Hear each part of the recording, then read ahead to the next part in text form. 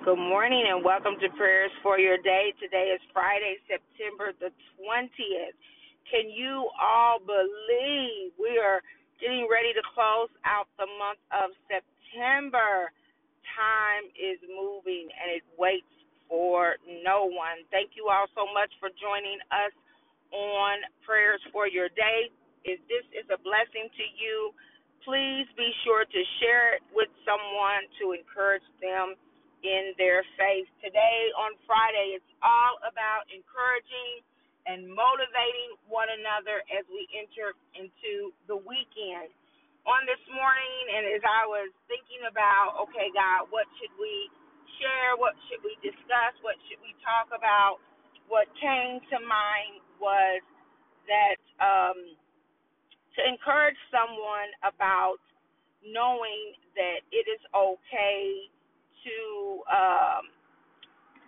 to fall off. And what I mean by that, knowing that no matter how much you go to church, no matter how much you pray, no matter how much you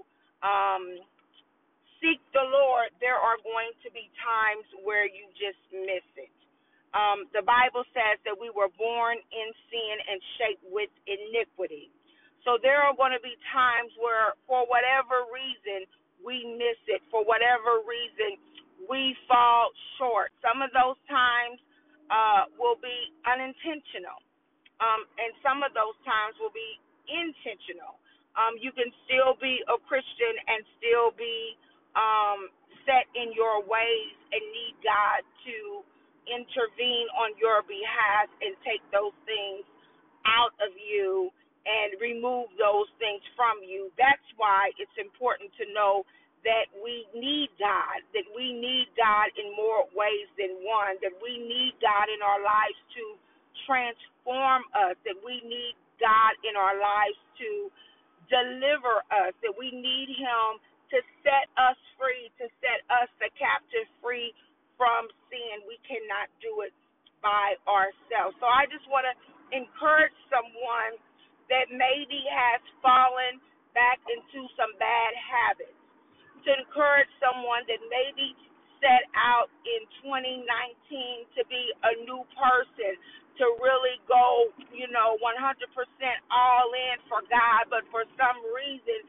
maybe you started drinking again, maybe you started smoking again, maybe you started fornicating again, maybe you started lying again, maybe you have started backbiting or gossiping again, maybe you have started, doing things, whatever your thing may be, that is not right. Maybe you started doing it again, and it has really messed you up. But what I want to tell you is the key is, number one, first take ownership. Take responsibility of where you've missed it, of where you've made a mistake, of where you first sinned against God and then sinned against others. Take ownership of it. Then secondly, purpose in your heart to repent from that thing that you know is not right.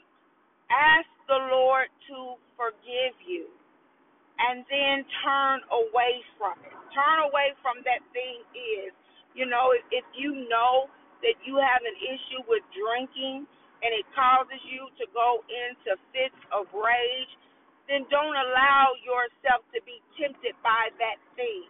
That means you may not be able to have alcohol in your house, not even for, recreational purposes, so to speak. Maybe it means you can't go out with Danita, I'll use me as an example, for dinner because Danita's going to order a drink and she's going to encourage you to have a drink, and you don't really want to be there anymore.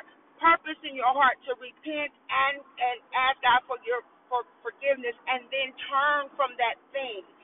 Set up strategies that will not allow you to easily fall into that temptation again. And then continue to walk in that way and pray and ask God to help you and to keep you. And God will do it. Because when you ask God to forgive you, know that in God there is no condemnation. He doesn't come to condemn you. He came to give you life. So once you ask God to forgive you and you purpose in your heart that you are going to do some things differently and you ask God to help you, God will help you. And it may be a thing that you're not able to necessarily stop overnight. It may be something that you have to keep going to God and keep going to God and keep going to God. But here's the thing. As long as you keep on going, God will keep on helping.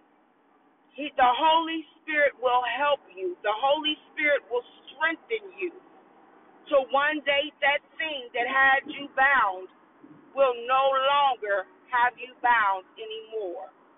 The chains will fall off and you will be free. And who the Son sets free is free indeed. So I just want to encourage you that even though you may have missed it, know that there is a way out. God has already made a way of escape for you. Will you take it? Will you accept your part in that thing, whatever that thing is? Will you go to the Father? Will you go to the Father and ask God to forgive you? And then will you purpose in your heart to turn from that thing, to set up strategies and a plan that will help yourself to get out of it? You can't do it by yourself, but you can begin to help yourself. You can begin to take the steps and let God do the rest. God will have the increase. All you have to do is cry out and ask God to help you. And I guarantee you, like I said, it may not be tomorrow that you can say that you smoked your last cigarette, or you drank your last drink, or you slept with that married man or that married woman. It may not be tomorrow, but eventually, if you keep going to God and saying, God, I want to be free. God, I need to be free. I need your help. If you keep going to God and you put those things in place, God will help you. He will send help. And before you know it, the chains are off. You will be no longer in bondage. You will be delivered, and you will be free. So be encouraged on today and on this weekend, knowing that you can be free. God, first of all, God wants you to be free. The Father wants you to be free. You can be free. You can be delivered. And you don't have to live in condemnation, and you don't have to give up. For Jesus said that when he left, he would send the comforter. You have help. You have counsel to plead your case. It's under the blood. In Jesus' name, be blessed. Bye-bye.